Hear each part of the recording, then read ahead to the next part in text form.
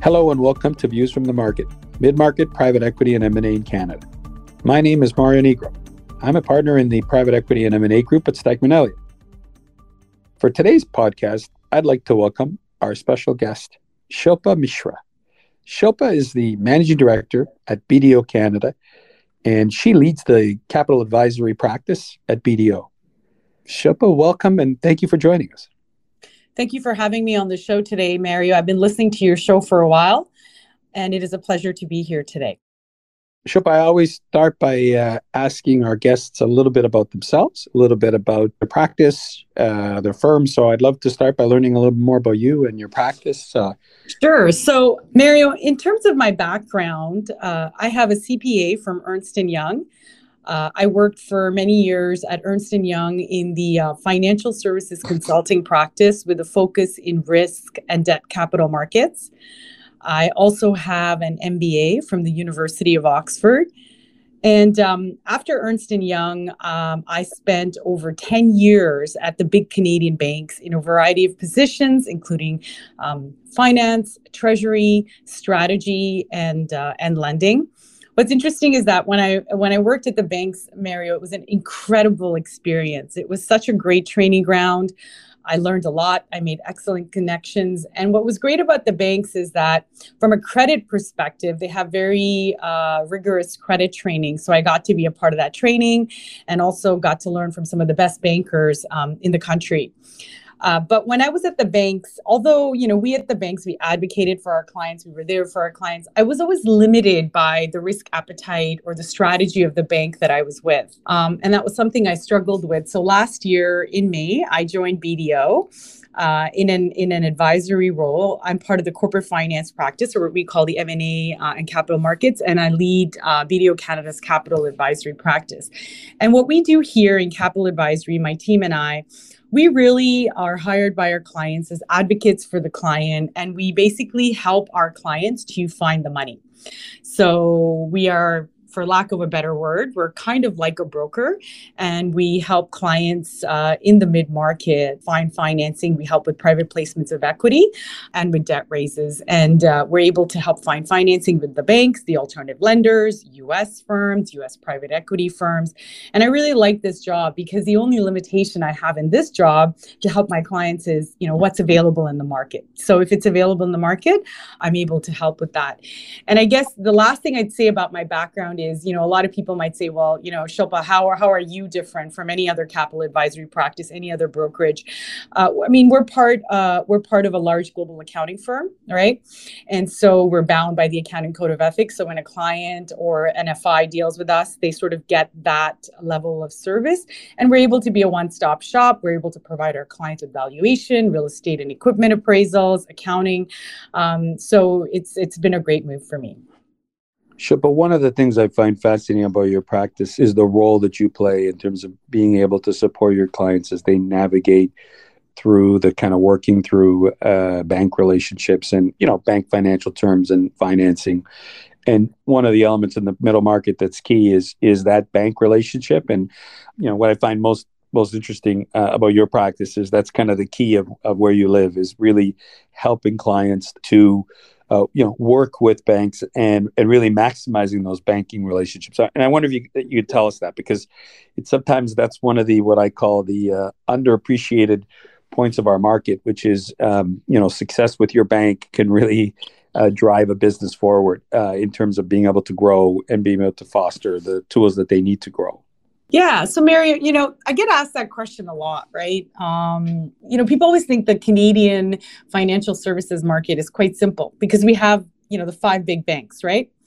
But as you said, in the middle market, what's challenging is that the Canadian financial services industry is highly regulated. So it's always a challenge for our clients to be able to navigate that and find creative solutions to their financing needs, right? Their debt and their equity needs within that regulated environment. So what we're able to do is, because I came from the banks, for lack of a better, I grew up at the banks, right? So because of my previous experience, I have a bit of a leg up because I know the processes at the banks. I know the credit policies at the bank. I know the people at the bank. So I'm able to help my clients navigate all of that and find a solution and negotiate a solution that really works for them because I have that internal knowledge. But beyond that, the Canadian mid-market is also very rich with alternative lenders, U.S. private equity firms. If the solution for a client doesn't lie with a bank, Mary, you and I both know we can easily help them find a solution with an alternative lender or a U.S. firm that's doing business in our market. And so we're able to provide that wide range of solutions to our clients. And I wanted to ask you, Shilpa, from your experience, I know in my practice, we're seeing these alternative lenders more. They have different faces. They come in different ways. To your point, how much are you seeing the alternative lenders, these alternative providers? How big of that? Sometimes we think it's only the 5 banks, but more and more, I do see different names out there that are helping, particularly in the mid-market, clients find solutions. So I'm curious from your practice, how often do you end up working with or showing opportunities to these alternative lenders who are interested in this market? Yeah. So Mary, what's interesting about the Canadian financial services market or the Canadian financial services industry is the alternative lending market is almost as big as the Canadian banks. So of the 1.14 trillion that was loaned in Canada at the end of the first quarter of 2022, 60% was from the Canadian banks, but 40% was from alternative lenders. So that's quite significant, right? And when people, traditionally thought of alternative lenders, they sort of thought of this, it was sort of the unknown. But I work with them every day. The alternative lending market is rich with obviously Canadian alternative lenders. But what's interesting is that the U.S. alternative lenders and U.S. private equity firms are very eager to participate in the Canadian debt market. And what we're seeing right now is because of all of the excess liquidity in the market, we're seeing the banks and the alternative lenders, the U.S. alternative lenders, U.S. private equity firms providing debt, we're seeing them give terms, conditions, covenants on deals that, if I can be honest with you, I have never before seen in my lifetime. And we're also seeing the alternative lenders compete on deals that were traditionally bank deals. So if you go and have lunch with an alternative lender right now, or a US PE firm that's doing alternative lending in Canada, or a US alternative lending firm, they will all tell you that their competitors now are not just other alternative lenders, but the Canadian banks. So I'll give you an example of a transaction that we just did. It was a very high-risk transaction in the construction industry, a client acquiring, 3 net new businesses. So very high risk, about a $15 to $20 million deal. The Canadian banks came with term sheets, but a U.S. alternative lender came with such a competitive term sheet that the client really couldn't decide whether they wanted to go with the Canadian bank or the alternative lender. And because of the U.S. alternative lender, the Canadian banks sharpened their pencils quite a bit. And if I can be honest with you, in the last year, all of the alternative lending deals I've done have been with the U.S. alternative lenders. And we're seeing, competitive rates, competitive terms, structures, and covenants from these lenders. And also from the Canadian banks. And, when we talk about alternative lenders, I know a lot of them are owned or ultimately, private sources of capital, private equity firms. And are you seeing more and more of those alternative lenders be kind of private equity type debt funds or private equity type institutions that are doing more, alternative debt? Absolutely. And more specifically, a lot of U.S. private equity firms are very active in the Canadian market, trying to do alternative debts. And what's interesting about them is, we're going to talk of, maybe we can have a few minutes to talk a little bit about where the future is. But in terms of the past, their rates were actually very competitive, almost as, they were on, some of them were just a little bit higher than the Canadian banks. So we're seeing some, very strong competition from the US PE firms looking to provide alternative debt in Canada. Shilpa, I know historically when I've worked with middle market clients, in fairness to you, you bring up points that I want to drill down on, because we've often said we're limited to the banks, and you're kind of pushing on the point that no, we're not. They're actually, even for a 3, 4, 5 million EBITDA, even for is the alternative source open to middle market companies of all sizes, or is there kind of a minimum where you're going to get the interest? What would be the sweet spot to get this kind of interest of alternative lenders for a Canadian deal? I break that question down in the answer to that question into two parts, right? So let's just take a moment and talk about the Canadian banks. When I worked at the banks, 4 or 5 years ago, everybody wanted to do the really big deals, right? But to your point, the banks are now very eager to participate in the 3 to 5 to 10 to a million EBITDA companies. And the reason really is that a lot of these companies did very well during the pandemic. And the reason is that they had strong leadership teams. They were able to pivot their business models to what was going on in the pandemic. Many of them were able to digitize very quickly. So they've done quite well. So the banks are actually eager to participate in this space. In terms of the alternative lenders, it's a misconception that, they want to do the large EBITDA companies. I worked with a company last year, and they were a $2 million EBITDA company. And we had many that was an alternative lending deal for various reasons. And we had 5 or 6 alternative lenders provide term sheets for, a $5-6 million deal. We have alternative lenders competing on $3 million deals. So the alternative lenders are extremely active even in the lower middle market, the middle market. But to be fair, so are the banks. So in terms of, what we're seeing with covenants and things like that, the banks, from a leverage perspective, you look at the funded debt to EBITDA, they're giving 2 times, 3 times funded debt to EBITDA. But for a good company, we're seeing 4, 4.5, 5, 6 times EBITDA. And the alternative lenders are, they start at 4 times funded debt to EBITDA. So the leverage is very strong, both from the Canadian banks and from the alternative lending perspective. But what's really interesting is when you get into the terms, right? In the past, personal guarantees, every business owner had to give them. But now we're seeing upon negotiation, we're able to negotiate that. On things like cash flow loans, we're seeing amortization sometimes of 7, 8, 9, 10 years. We're doing acquisition financing, shareholder buyouts at 100% loan to value. Land, originally, Mario, land was 40, 50% LTV, but we're stretching that too. So we're seeing very competitive terms in the lower mid-market, upper mid-market, both from banks and from alternative lenders. But it'd be interesting to talk about, get your thoughts, my thoughts on what the future is going to be, right? No, and I definitely want to talk a bit, because you're leading us into the spot where we want to go, which is, one of the things to just discuss. Have you, with interest rates rising, and it's inevitable that you're probably going to expect this question from me, but you're on the front lines. Do you notice anything with obviously the interest rate environment changing, and we expecting more interest rate increases? Has anything in your practice changed, or do you expect the increase in interest rates to change much? What are you seeing, and what do you think you're going to see, at least from an interest rate perspective, given that's the talk of the town right now?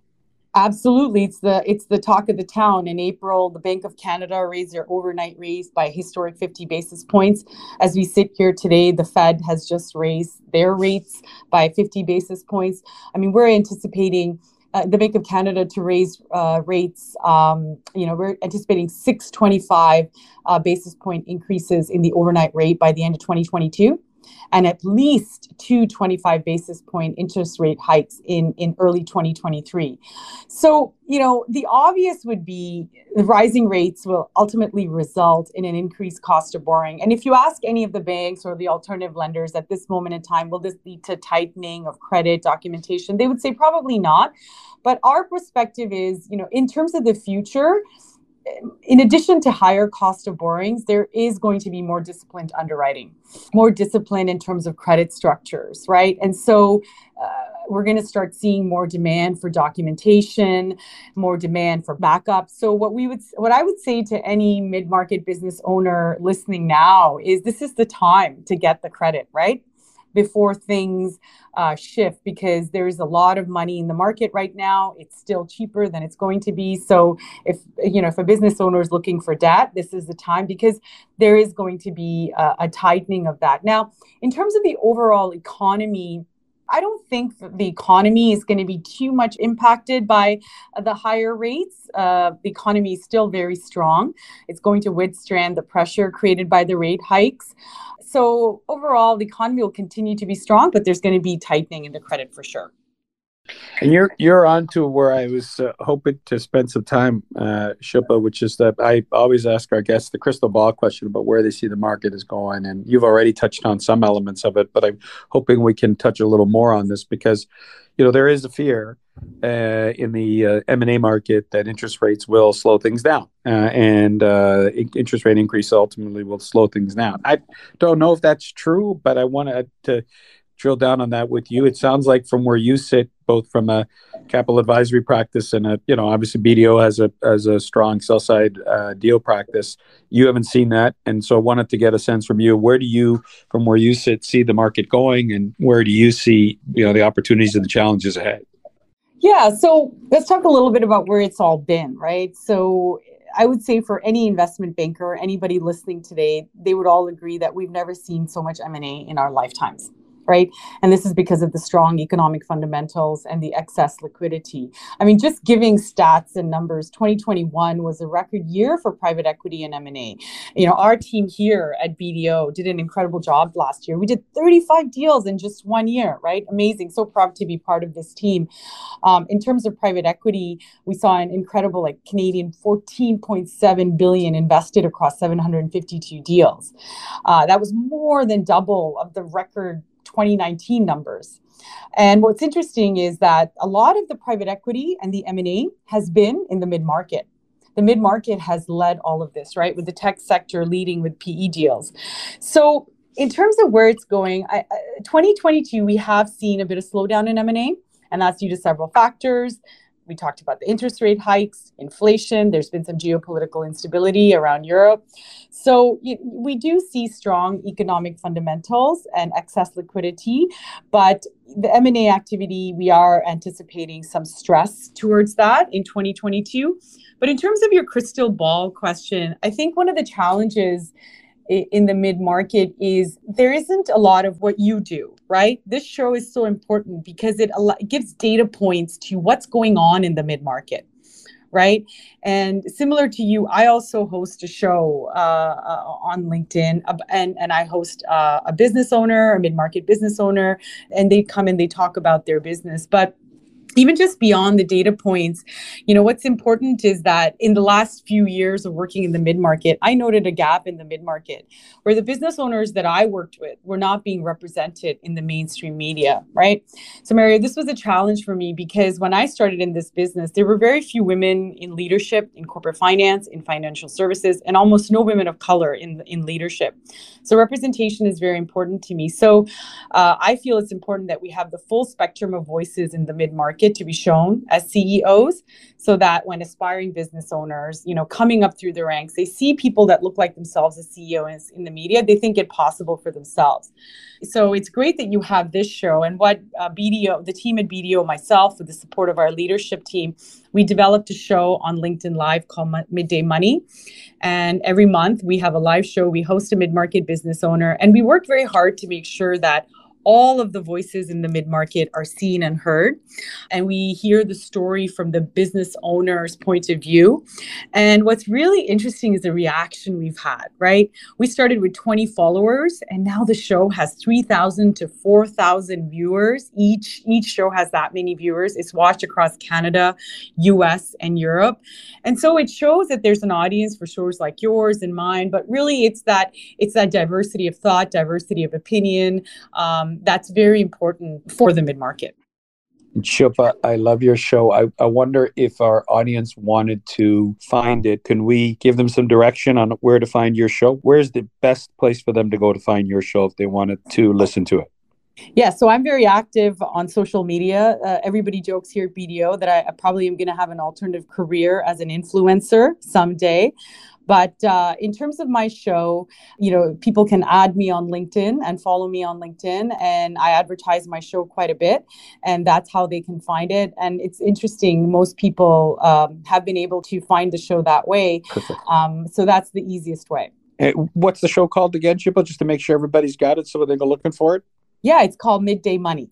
And let me just reinforce something that you said, Shilpa, that I think is an underrated statement that I can't emphasize enough, is the fact that we don't have enough data points and people don't see the full extent of the diversity in the middle market. And so, having more voices being heard and more stories being told. And frankly, people forget in our marketplace that most of the transactions that happen are in the middle market. And sometimes those are the ones that get least appreciated. But I like to say, it's the place where most people live.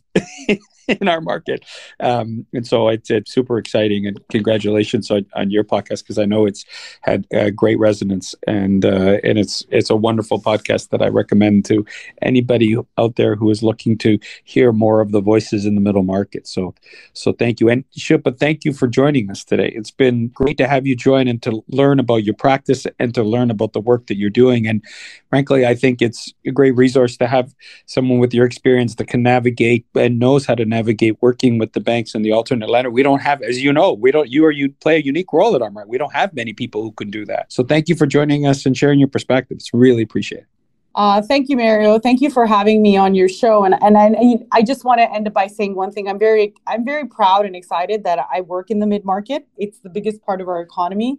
And we want to work over the next few years to build the largest capital advisory practice in the GTA in the next 3 to 5 years. But what's really important to us here at BDO in the M&A and capital markets practice is to build out a team for the practice that's just as diverse as the market we serve.